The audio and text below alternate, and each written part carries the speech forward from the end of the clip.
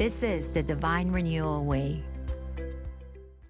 Sisters, I want to talk to you about something that is life altering and empowering, and admittedly also challenging.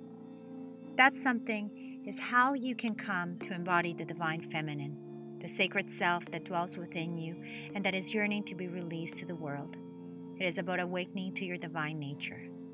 What if your emotional issues about your body, food, intimacy, and relationships are the result of your disconnecting from your own body? This is a question every woman needs to ask herself.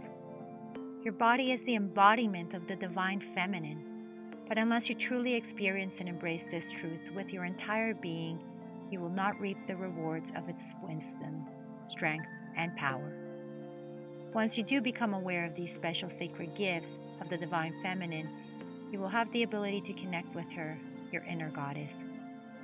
You will not be able to completely enjoy or immerse yourself in her gifts unless you learn how to honor yourself. Because when you honor yourself, you also honor the goddess. Does all of this sound like a tall order? How about you achieve embodiment of the divine feminine?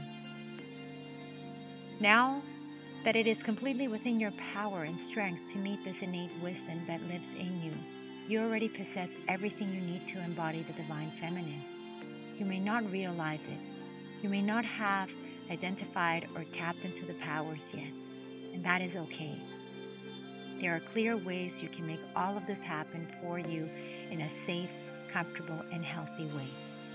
You need to learn how to have a relationship with your body, and that process can begin by you getting in touch with and indulging in each one of your senses: your sight, sound, touch, hearing, and taste. Nurturing your body and coming to understand your desires and then claim them. For some of you, this might be a frightening thought, but you're not alone in these thoughts. Draw on the energy of your sisters and the collected consciousness of the divine feminine within you and women everywhere, and let the journey begin. When it's time for you to address your body parts that are less than pleasing to you, focus on something positive about them. The beauty is there. You simply need to open your heart and your spirit to the magnificence. Remember that every part of you is necessary for your sacred temple to exist.